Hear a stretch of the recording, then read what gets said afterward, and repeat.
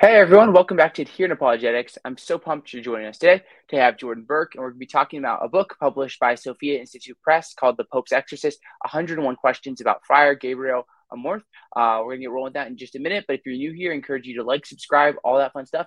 And if you value what we do, please consider becoming a patron at patreon.com/Apologetics. We have a goal of just a very simple goal of one new patron a month. So if you're listening to this, that could be you.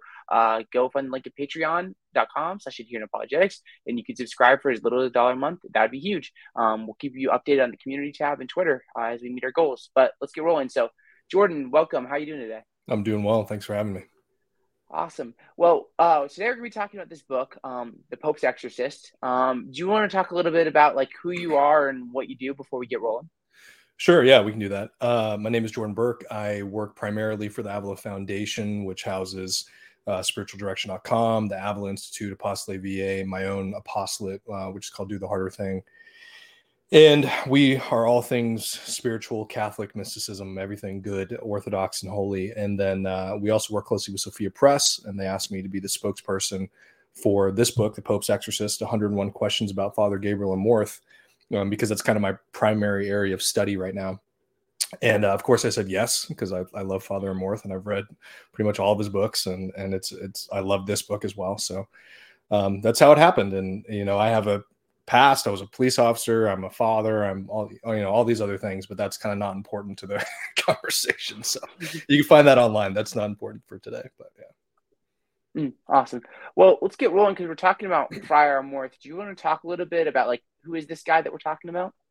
Yeah. So Father Amorth was an exorcist for the Vatican. He has a really interesting beginning story because one of the things we do at the Avila Institute or the Avila Foundation is we have something called the High Calling Program. So we assist guys who are entering into the propedeutic year for seminary.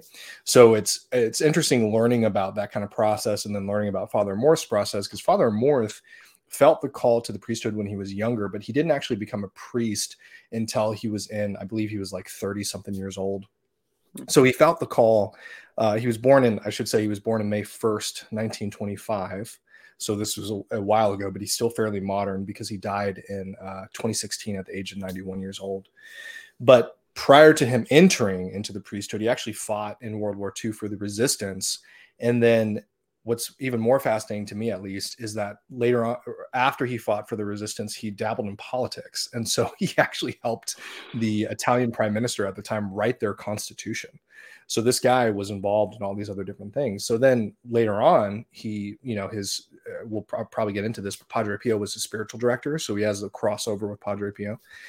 And when he's 32 years old is when he actually becomes ordained a priest. Now that's all interesting in and of itself.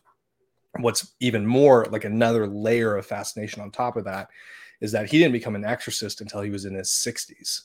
So from 60 something years old to 90 something years old, he's performing these exorcisms and at such an astonishing rate. And again, we'll get into that he amassed all this kind of information and experience that he felt really called to share.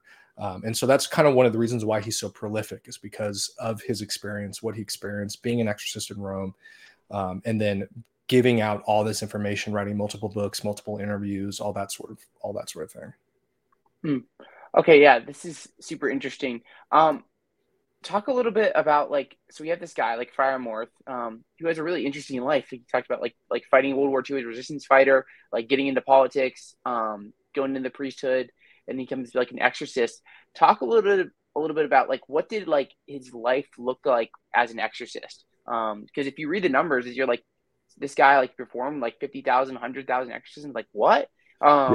Yeah, talk a little bit about his life and what he's doing. Right. So his estimation in this book and some of the other books, he says, if I was to guess at how many exorcisms that I performed over my career as an exorcist, again, from 60s to 90s, so it's a very short period of time, he estimated that he performed over 60,000 exorcisms. And to put that in context, because that's a wild number, but to put that in context, we're talking about some people needing multiple sessions. So he's not talking about 60,000 individual people who needed exorcisms, but rather 60,000 exorcism sessions, because it's impossible to remember how many people he actually met with. And the reason that he could kind of figure out that number is because at the beginning, when he became an exorcist, went through that process, at the start he was seeing upwards to 17 people a day, which I can't even fathom. So I've met with multiple exorcists. We work with multiple exorcists all the time. I've observed different things in deliverance sessions, and the idea of someone, an exorcist, meeting 17 people a day and performing 17, it's just mind-blowing. And not, of course, not all of them are what we see in the movies. There's realism and there's not realism to what is kind of out there. Some are intense, some are not, but still it's still an intensive process, and it's an intensive spiritual process. And it really goes to show that he was a fighter. He was a man of God in the sense that he relied not on his own power, because he often said he was a good for nothing, but he relied on the power of God to help him help other people. And so his heart for service and his heart for helping other people through this process really is exhibited, not just in what he did and the number of people that he saw, but in the information that he put out. So he starts off seeing like 17 something people a day and realizes this is not sustainable. So he lowers it. But he's still just serving, constant service, constant service, constant service. And I think, if I remember correctly, in that number, so 60,000, he would see certain people upwards. I think he said the most serious cases were upwards of 50 times for a person. And we're talking about, it's not just like back-to-back sessions. This could take years. And even more famously, I guess we could say, or infamously, I'm not sure which, he had one woman that he wasn't able to quote unquote set free. She actually had to be passed on to his protege, so to speak, the guy who kind of filled his shoes, which if memory serves, as Father Stanislaw, was either after or before. I don't quite remember. Regardless, he was unable to set her free, and so he had to take on the case. And even his protege was unable to set her free. So anyway, I'm giving a lot of information here, but that's kind of a overview of what that looked like, what his day-to-day looked like, and the people he served and the number of people he served and all that kind of stuff. Mm-hmm. Okay, so what's like if there's like an estimate of how many exorcisms he performed in his life, like what would that number look like, Jordan? So he estimated 60,000. Mm-hmm. Okay, so when we're talking about like 60,000 exorcisms, I'm sure people listen like, oh my gosh, like that's a lot. Are we talking about like, I think some people have a vision or like a picture of exorcisms in my mind. Like I have a pop culture vision where you go in a room, and there's like some chanting or something, like you pull out a demon. Is that what happened 60,000 times? Or like, what do we mean by exorcisms here? No. So if it's important to note that if someone has got to the point where they're actually seeing an exorcist, they've gone through a process that's set forth by the church to determine that person actually needs to meet with an exorcist, meaning that the exorcist is going to perform a solemn rite of exorcism. So that process is, psychologist interviews of the family. There's sometimes medical stuff that goes on. They're trying to rule out any sort of potentiality of it not being a demon. The church never assumes right off the bat that, yeah, this person is possessed. They know that it's a possibility, but they want to say, well, maybe this person just has a mental illness, or maybe this person just has wounds that need healing. In some cases, unfortunately, people fake it. So that's another reason why there's a process involved. So if they've gone through this process, they have determined that, yeah, this person is probably possessed and in the need of a solemn rite of exorcism. So then they go see Father Amorth. But in the solemn rite of exorcism, more pointed to your question, it can range from anything. I've heard, it may have been Father Amorth or another exorcist who said sometimes it's just like going to the dentist. It's just like a checkup. You just go and, we do the prayers and it is what it is and it's okay. And then there's other times where you have kind of the more extreme end of things where people are spitting and have to be held down and kept from harming themselves or somebody else. Kind of, you have really the wild end of the spectrum of people who regurgitate items. Father Amorth writes about that in the book and in several of his other books. Some people levitate. There's all these other different things. So it's a wide range. It's hard to say. He never really is clear about what the most common experience was, but they're not all. I should just say each case is different because each demon afflicts people differently. And even though you might come across one demon multiple times in different people, it doesn't mean that every time it's going to be someone's levitating or every time it's a dentist appointment. It could, it's a wide range. Mm. Okay, yeah, that's helpful. And I want to get into that a little bit later about like that kind of stuff. so he was an exorcist. Like during his life in the priesthood. Like what else did Friar Amorth do beyond like exorcisms? So when he started out, he was actually in charge of kind of a media publication. And so he was used to writing and speaking news articles and things like that. It's escaping me at the moment the name of the publication of what it was, but it was a particular, I think it was the Order of Paulines. That may be correct. Someone could fact check me on that, but he was involved in media and he was involved in teaching. And that was a big portion of what he did prior to becoming an exorcist. And then what's kind of more important, though, is, well, subsequently important, because that allowed him to share the information that he shared from learning the exorcisms. But after he became an exorcist, he formed the IAE, which is the International Association of Exorcists, because he saw that, okay, well, hold on. We have, a limited number of exorcists across the world, and we're all using the formula that's provided by the church, the rite of exorcism, but they're all learning different things. That like, oh, okay, maybe if we come across this demon, this particular invocation of a saint, this particular saint's invocation is really effective against this demon. Or, like somewhat recently, I was up with the exorcist in DC, and they were telling me about how the breastplate of St. Patrick prayer is really effective in helping them free people. So those sorts of bits and pieces of information that don't get shared outside of those exorcists, unless they have another exorcist friend that they share it with.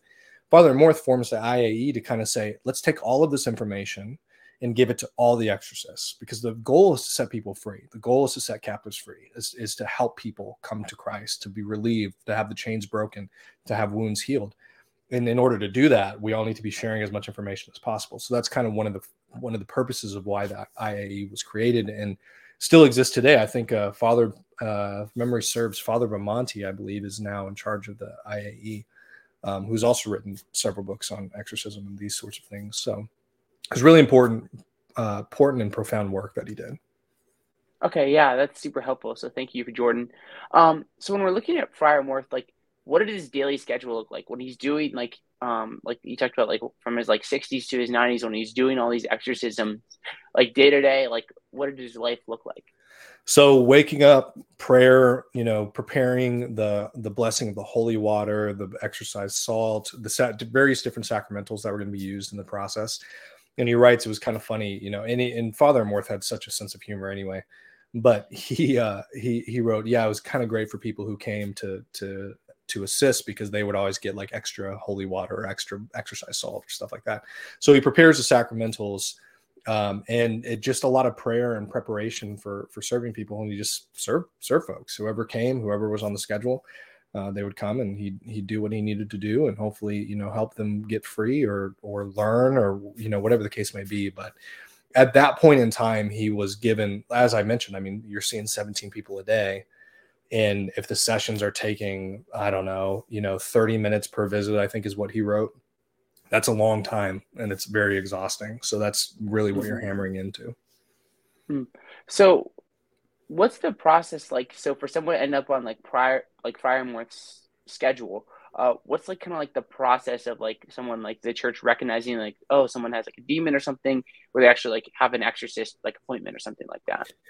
Yeah, so if there's someone out there who feels like they might be possessed, they have to reach out to the local diocese, and the diocese is going to put them through that process that I mentioned earlier, which is, we're going to interview you, we're going to interview your family members, if applicable. You're going to have to meet with a psychologist.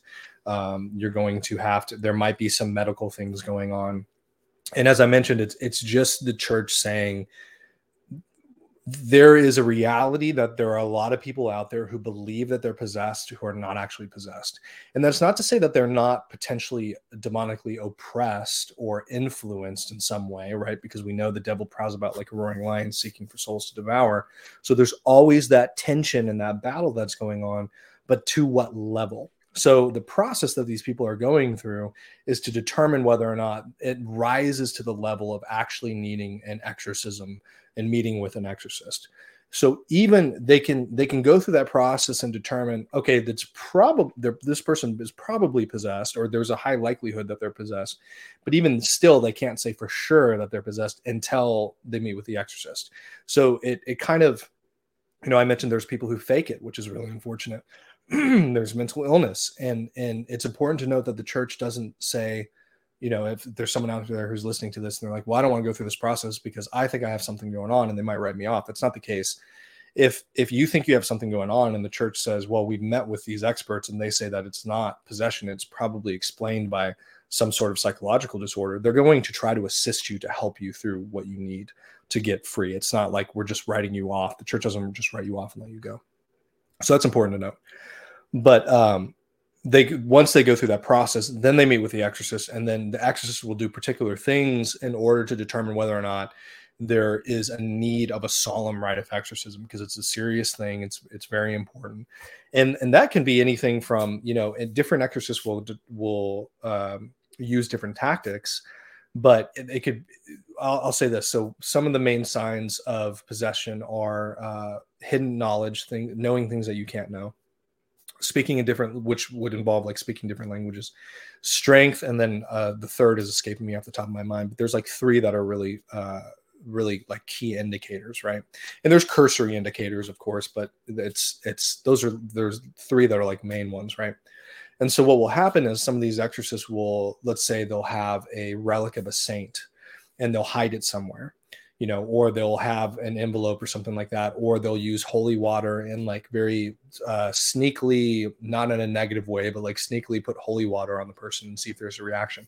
There's different tactics that they use to try to determine whether or not, and quite frankly, to see if the demon will manifest itself, to determine whether or not, okay, yes, we actually need to do an exorcism. And Father Amorth wrote quite frequently, that he said, an exorcism never hurt anybody. So his stance was, if you've come to me and we still don't know for sure, I'm just going to pray some of the prayers of exorcism because it's not going to harm you. But if nothing happens, then you're probably not possessed. But if something happens, then you are, and we're already doing the rite of exorcism. So it worked out really well that way. So. Okay, yeah, that's helpful. So it seems like to me, like the process designed by like the Catholic Church, it's really to like not just like anyone like go through an exorcism, but it's really like to see like, hey, like we realize like, oh, there's mental illness and there are these like issues that people have that aren't like demonic, like possession. And the process is kind of like designed to help like try to figure that out to make sure like that's what's going on is like actually Right. like a demonic possession. Right, exactly right. And the problem is there's so many different psychological factors and illnesses. And the reality is, Father Bramante writes on this, is that demons can shield themselves in particular psychological disorders, or can amplify particular psychological disorders. So it's really important that the church investigates to differentiate between what's actually going on versus what's perceived, because obviously our perception is limited and it's broken, and we can be looking for something that's not there. I like Father Rippier says quite frequently, the devil's not under every rock. We shouldn't always attribute everything evil to the devil. It's just not the case. Mm-hmm. So it's important to go through that process and really determine what help that person needs. Whatever that help is, we have to determine what it is exactly. Okay, that's very helpful. Thank you. What's like maybe like you could go biblical and traditional, like what's the kind of like the roots for like exorcisms? Maybe some people are thinking like, was this just a very recent thing? Then all these like demonic like possessions are just popping up and like absent like of church history. Like what's like, if we're looking at the story of like this kind of like exorcism and demonic possession, what does that look like? Yeah. So the first exorcist was Jesus. I mean, hands down, like that's it. Yeah. It's in the Gospels. You read the Gospels and he was casting out demons. And then even later on, his apostles, some of the things that always struck me was, so Paul, right? One of the apostles, he was such a holy man after his conversion that his shadow, I believe it's written that his shadow would heal people and cast out demons. They take pieces of his cloak, so relics, we're talking about relics now, and that would heal and cast out demons as well. So the history of exorcism goes way, way, way, way, way back into the Gospels, into Scripture, even including the reality of not necessarily a false exorcism, but where the power comes from directly. So if you read the story about the Jewish exorcists who go in to see a possessed young man, and they say, in the name of Jesus, in the name of Paul, we cast you out. And the demon response looks at them. This is one of my favorite stories. It's because it's so telling. It's so deeply theologically rich. The demon looks at these Jewish exorcists and say, Jesus, I know, Paul I know, but who are you? And then the demon attacks them and strips them naked and beats them and runs them out. And so what does that tell us? It tells us that there's an authority structure that's put in place and that the demons recognize. You know, I don't know if you've ever heard this before, but demons are very legalistic. Some exorcists call them lawyers from hell. So you can't, there's a reality of this structure of, you know, even in apostolic succession, why could Paul do this versus somebody else? Well, because he was an apostle of Jesus. Like there was this apostolic succession that took place, that occurred, in which that provided him this ability to fulfill the mission of the church militant here by casting out the enemy. So it's deeply rich within the text of scripture, especially in the gospel. It goes way back. And then obviously from there forward, there's always been a tradition, even though we can't necessarily, or I should say most people can't just like pull up out of memory, like, oh yeah, in the 1700s we did this, and in the 1500s we did this. It's like, it doesn't mean it didn't happen. You know, we may not have record of it, or people had different misunderstandings, but the reality is from the foundation of the church, it was there and it was clear. And church has it again today. So there wasn't a breaking point. There wasn't a point in time where the enemy wasn't trying to possess people. You know? So yeah, it goes all the way back to Jesus. Okay, yeah, that's very helpful. Do you have like maybe like when I asked the question, I was like, well, Jesus, obviously, like you think about like the Gospels. Like, do you have people like thinking like through church history? Maybe there's a few people you could point other people towards that like through history we've seen have done like a lot of exorcisms. Yeah, so I believe it was Athanasius, Cyprian, Irenaeus, and Tertullian were the ones mentioned in the book. Those are some, obviously the apostles. And then you can just look at the history of various different saints. So Saint Benedict, who I don't remember his story exactly, but obviously his medal is very powerful and it is used.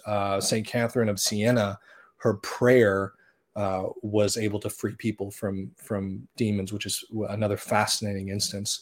And that I'm not falsely equating her prayers to exorcism, because that's not what happened. But the process of expelling demons from people, setting people free through the unity of the church in these saints, it has a long history. So there's all sorts of stories about different saints.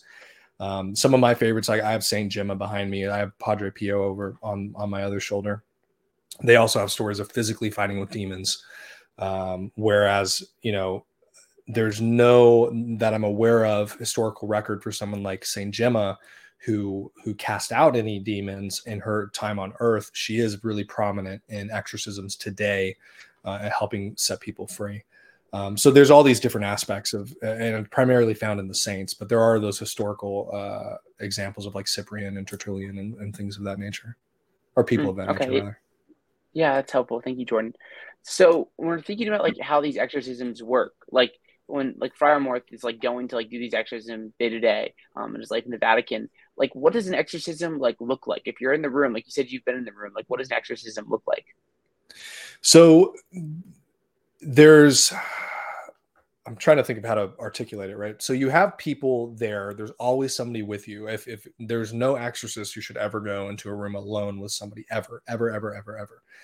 So they always have somebody with them if they're doing what they're supposed to be doing, right? And primarily that person is providing intercessory prayer, which is, it could be anything from, you know, if you have the Catholic Exorcism app, there's intercessory prayer. There's like a list. It's like the Litany of the Saints, the Litany of, you know, Saint Michael. There's all these other different prayers, including even praying the Rosary. So like when I've assisted in a couple different deliverance sessions through just as an intercessory function, you know, I pray these prayers and then I'm just praying the Rosary the whole time. And if something comes up, or if I see something, you know, I'm just saying, God, you know, according to your will, please help this person. Please help set them free according to your will. You know, Mary, please help this person. Saint Joseph, please help this person. And all internally, obviously. I'm not saying any of it aloud, because you don't ever want to distract from what's going on.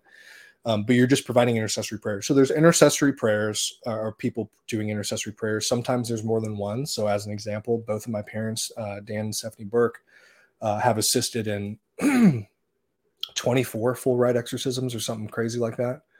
And that was similar situation. They're praying, you know, intercessory prayer. And that even speaks, this is kind of a rabbit trail here, but that even speaks to the power of a healthy sacramental marriage, which is why they were initially asked to assist as intercessory, praying intercessory prayers for these exorcisms by this exorcist. So that's another thing.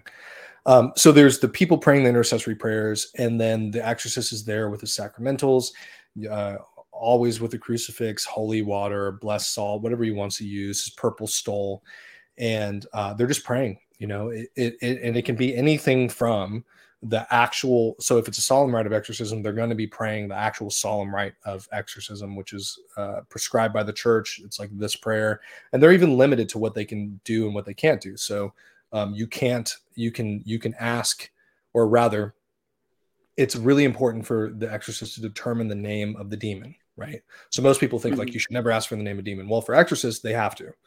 What they can't ask, they can't get curious and just ask a bunch of other questions, because demons lie and there's all these other different things that go on. But if you can determine the name of the demon, that helps the exorcist determine the doorway that was opened that allowed the demon to come in, right? In that, you can also determine how to better set that person free, how to help that person. And even knowing who they are, knowing who the demon is, you can find a particular saint that was really effective in combating that demon, whatever, with whatever particular ailment they're afflicting on the person, and you can invoke that saint. So that's important. But it's like this prayerful experience where, yes, things can get crazy, and people can throw up, and people can spit, and people can levitate, and all these other different things. But the reality is, it's this beautiful time where the exorcist is, through the power of God, because the exorcist is only, any exorcist who knows what they're doing will say this. I mean, Father Amorth said this multiple times. He's not doing anything. It's God, with the power of God, helping set somebody free. And this beautiful moment of this person who maybe they were afflicted by a curse, and they didn't bring this on by their own sin. They were just afflicted. Or maybe they did bring it on by their own sin. Mortal sin is a huge doorway, habitual mortal sin, especially. But that person turning away from the evil that they chose and giving themselves to God, and seeing the power of God and the power of Our Lady and the power of the saints interceding out of love for this person to break the chains of the enemy who's seeking to bring them down. It's really kind of a beautiful thing. Yeah, it is a really beautiful thing. Are there like common like demons that like Friar Amorth would like run into? Like, is like, I don't know like how that all works. Yeah, so you can have a demon afflict multiple, because so fallen angels, demons are spirits, right? They're pure spirits, so they can afflict. What that means is they're not bound by time, particularly. But so they can afflict multiple different people at the same time. So you can have one demon that's possessing multiple people, right? So I say that to say that. That's not good English. It's still early. My caffeine hasn't kicked in yet. I say that to explain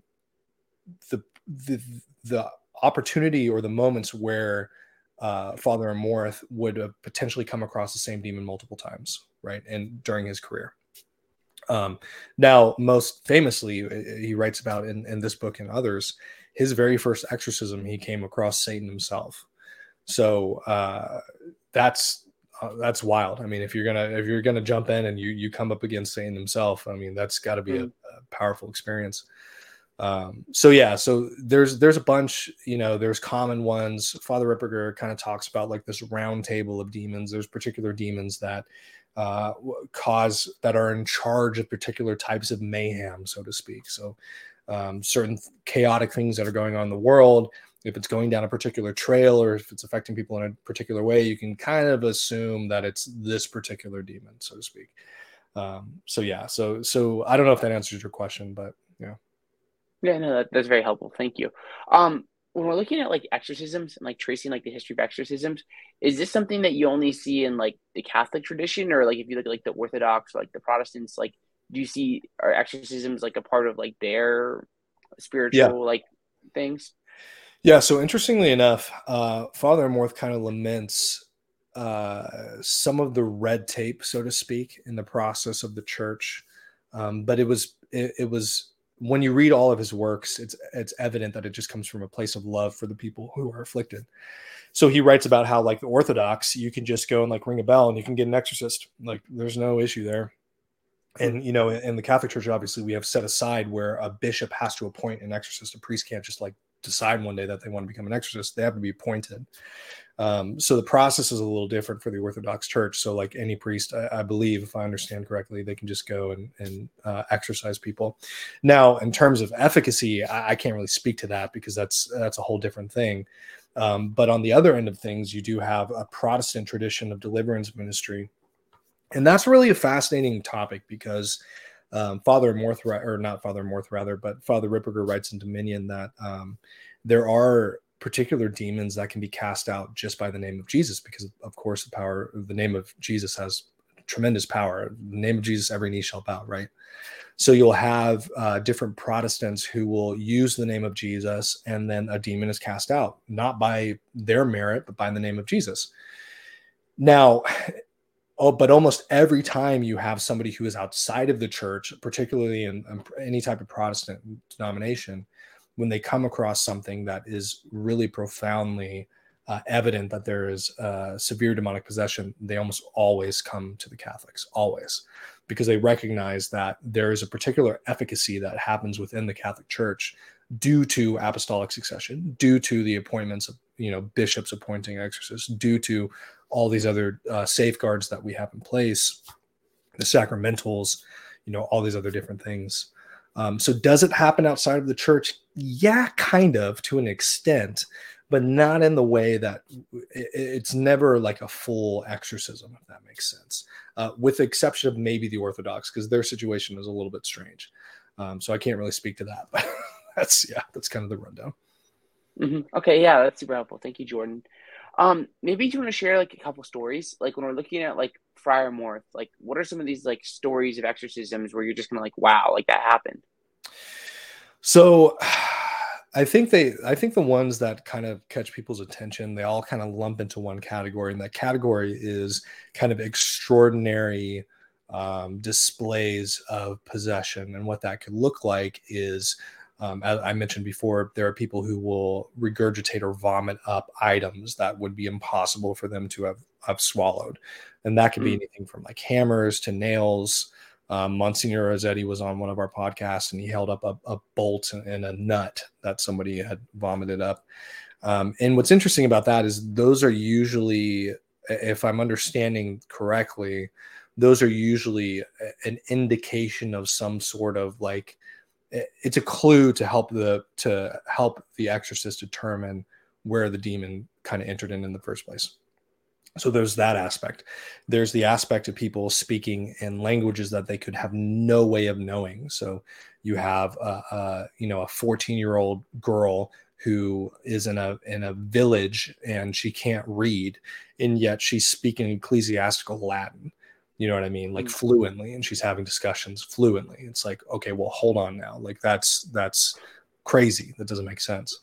So you have that hidden knowledge. You even have, he's written multiple stories about people who will become agitated because the demon knows, or they can't predict the future, but they can intuit what might happen.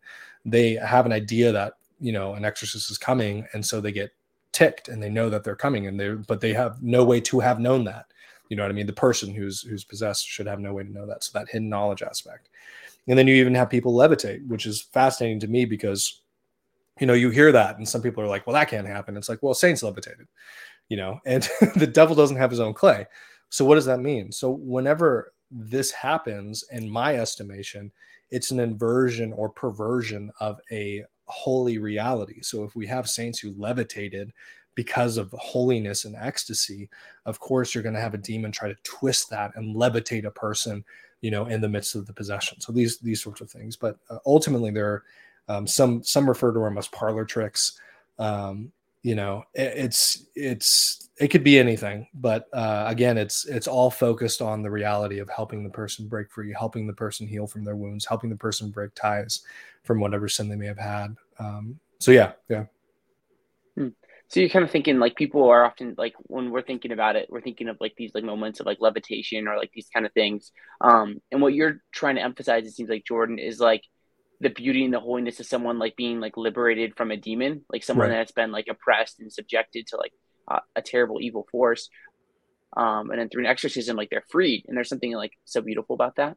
Right, right. And as I mentioned in the beginning, not every exorcism is like that. Some exorcisms are just like you're going to a doctor's office and they do some prayers over you and you might twitch a little bit and then, like, that's it. It's like it could be something that simple, or you may have no reaction at all and you may, go on your way. So there's a range, and it's important to know what the enemy can do, so you can be prepared for it. But obviously, we don't want to focus on that. We want to focus on that reality that you mentioned, that like this is God showing tremendous grace and mercy and power and setting people free from diabolic influence and possession. Yeah, that's awesome, Jordan.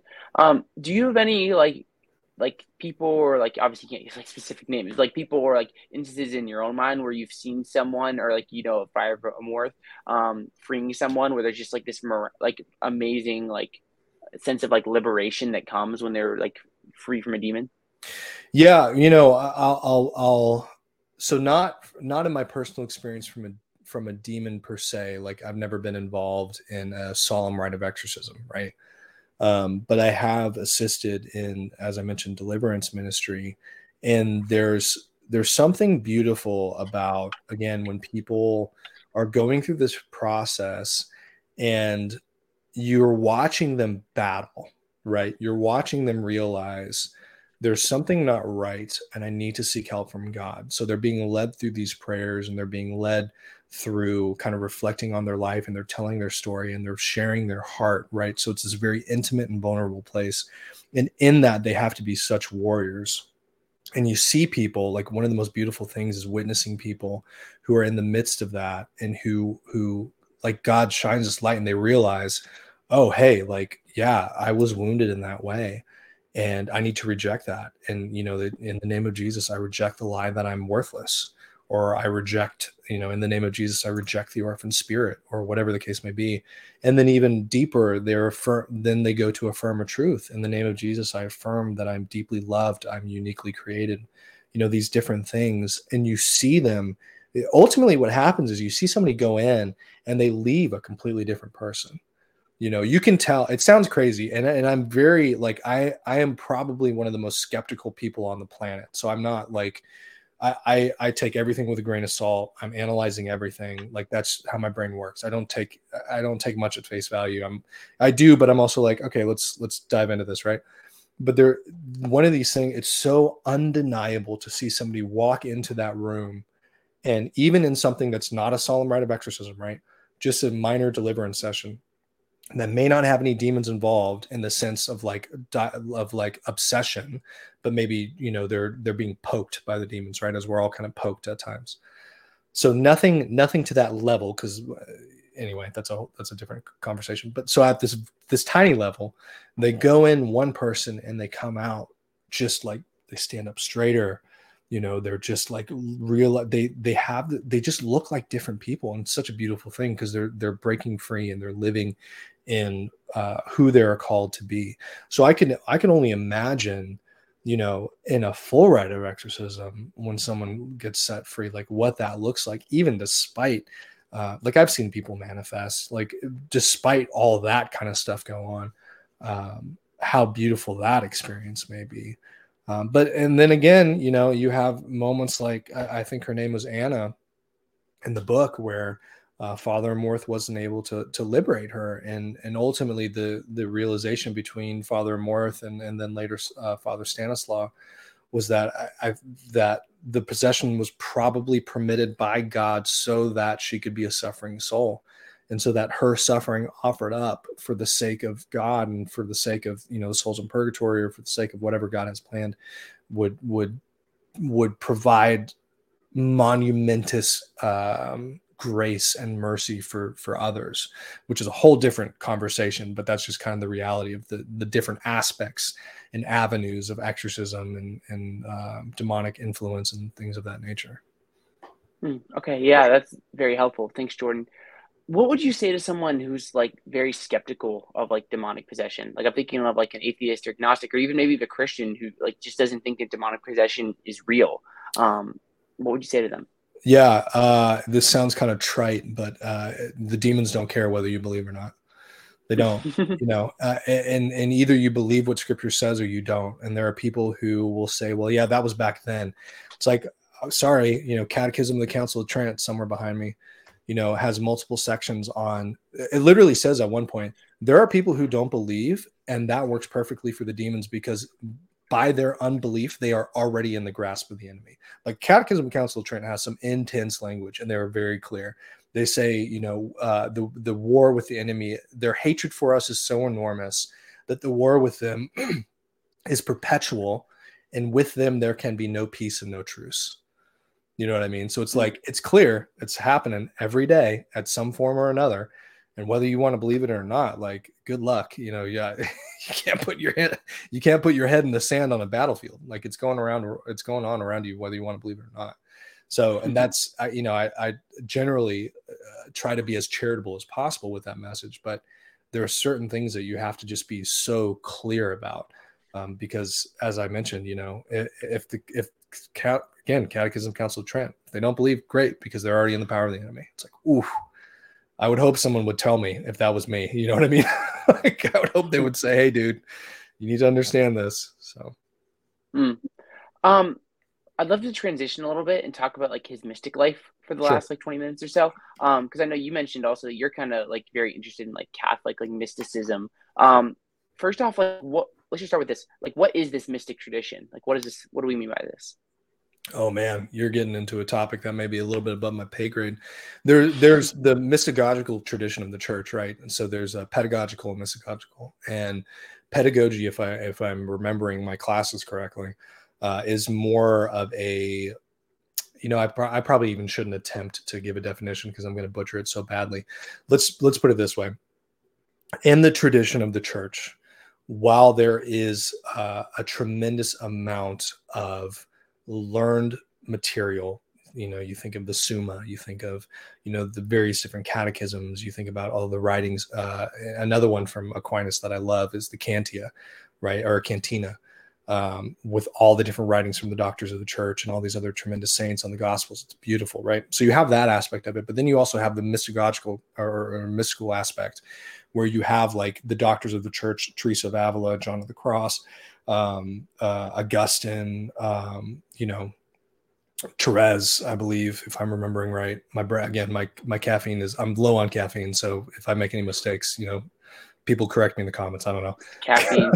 Yeah. But you have these doctors of the church and these saints who experience these mystical aspects. And it's not that we're pursuing any type of particular mysticism, but we recognize that it is reality in the church and it can happen. And how do you navigate it if it does happen? So one of the things I love about St. John of the Cross is he writes, if you're experiencing consolation, you just say, "Thanks, God, take it." Like St. John of the Cross is hardcore. So, and consolation is great. And that works for some people and that doesn't work for others. There are other people who need to give more thanksgiving in those moments of consolation. I don't know if necessarily discernment of spirits would fall under the mystical tradition from St. Ignatius of Loyola, but that, discernment of spirits is a understanding of how the enemy works in our lives, using our own human nature. So, like one of the rules is never change your plans that you made in consolation if you're in desolation. So if you like committed to pray a certain, amount of hours a day and you're really feeling down and you're feeling desolate, like don't change. You can't change. Like pray those prayers, and you should probably actually pray more. Even simple things of like bringing things to light. Like if I'm experiencing desolation, I have a prayer group chat. I reach out and I'm like, "Hey guys, like just could use some prayers because I'm experiencing desolation." And just the act of bringing it to light exposes the actions of the enemy, whether it's the enemy or not. It could just be my own, maybe I didn't sleep, or maybe I'm hungry. I'm not like thinking and realizing. But bringing it to light is a powerful thing. So, but for Father Amorth, what's interesting is that he had moments where he had kind of, quote unquote mystical experiences. He had visions of Saint Gabriel of Our Lady of Sorrows, Saint Benedict, and I think more importantly, or more infamously, with Padre Pio, who, as I mentioned, was a spiritual director for like 26 years. So even after Padre Pio passed, he would still appear to Father Amorth. So those would be kind of more clear examples of mystical experience. But he even wrote himself. He didn't have a ton outside of that. He's just like a normal dude, which I respect, because that's very much how I feel most days. I'm like, I've never had really anything mystical happen. So if it does, great. If it doesn't, great. Like, Jesus Lord. so yeah. I just realized this is totally relevant, but I've been saying Friar Amorth the whole time, not Father Amorth, and I'm like, shoot, I just messed up. Yeah, well, yeah. Yeah, it is what it is. So now looking at like Father Amorth, what did his mystic life look like? So just as I mentioned, I mean, he saw again Our Lady of or Saint Gabriel of Our Lady of Sorrows, Saint Benedict, and Padre Pio. But outside of that, he writes he never really had a tremendously mystical experience. It was just kind of a normative life, if that makes any sense. Mm-hmm. Okay, yeah, that's super helpful. So we covered a lot about like Father Amorth and like his life and whatnot. Jordan, obviously, like you're speaking for this book and like his life. Like, what do you like personally like look most up to about Father Amorth? That's a really good question. I am moved by his compassion. And what's interesting about it, and I think this is one of the reasons I love it so much, is that he never outright says, that I can recall in any of his books, that he just is like driven by compassion. But it's so evident when you read all of his books and the different things that he did and the different things that he fought for and the things that irritated him. It all drives back to a root of compassion for those who are suffering. It all comes back to him just wanting to serve those people. And I think it's such a beautiful thing. And I wish that there was more people like that. And it's a good reminder for us as well. I mean, I watched Nefarious recently. I don't know if you've seen it, but it was phenomenal. And it kind of rekindled that understanding of, man, like, yeah, these people may be possessed and they may have chosen evil, but they are also suffering, and we should have compassion for them in the midst of that suffering, because that compassion is really key. I mean, charity, like true love, charity as taught by the church, is willing the ultimate good of the other, right? So why would we condemn somebody who is suffering in that way, even if they've chosen evil? If we have true charity and true love, as I believe Father Amorth did, we are willing, we want them to be free. We want them to turn from their life of sin and be united with Christ. And I think Father Amorth just like exemplified that in all of his writings and everything that he did, and all of his tactics and his missions and things of that nature. That's such a good like lifestyle for the Christian too, when we live in like compassion and like having compassion towards other people. Right. It's just such a good way to live, because it brings it out. So all right, so now thinking about Father Amorth, like what about like, is there any like flaws? Obviously he wasn't a perfect person. Do you have anything that like you look at, like maybe he looked at and he's like, I wish I did this better in his own life when he was reflecting? Yeah, I don't know if he had said anything. I do think it's important to note, I wouldn't call this a flaw, but it's important to note for those who read any of his text, you can't take, it's kind of like the scripture, right? So like, what is one thing that people always do that is like a no? They take one verse of scripture and they're like, this is the truth. It's like, okay, yes, but what is the context of the chapter, and what's the context of the book? What's the context of the time that it was written in and the tradition? Like, all these things are really important, right? So there are some people who will read that Father Amorth was really a strong, he spoke out strongly against the new rite of exorcism. And he actually got a whole bunch of exorcists involved to help kind of change different aspects of the new rite. And what you can't do is read that and say, well, the new rite of exorcism is bad. What you should do is take it in the context of all of his writings and listen to all of the things that he said about it, and realize the reality of what I believe what he was trying to do was, I want to be able to help people, and I'm seeing a lot of red tape, and I don't know if there should be this much red tape. I would be really curious if he were still alive today. Again, he died in 2016, but if he were still alive today, if he would clarify. I really believe he would, because he's clarified a lot of his comments. clarify, like, yes, this is why I said this. I wouldn't be so presumptuous to say that he would agree with me, but just reading his writings, I think that he would probably say, yeah, it wasn't, I'm not saying that the new right is bad. There's just aspects of it that I don't like because it doesn't allow me to serve people the way that I want to serve them, which is not a problem. I mean, that's a good place to be being moved from. So that's the only thing I think I would warn people is just like, you got to take everything, read all the books. Don't just like read one and think like, new right is bad, because that's just not the case. Okay. What about like his influences, like Father Amorth, what thinkers did he draw on as he was like writing and doing his ministry? Like what books, like what influenced him? That's a really great question. So Padre Pio was the biggest influence. That's the easiest one to reach to. As I said, he was his spiritual director for 26 years. And he met with him often. So I think that's really the primary influence. He doesn't talk a lot about any other influences or any particular books that he's read. I think a lot of what makes him unique is that majority of what he writes on is his own experience.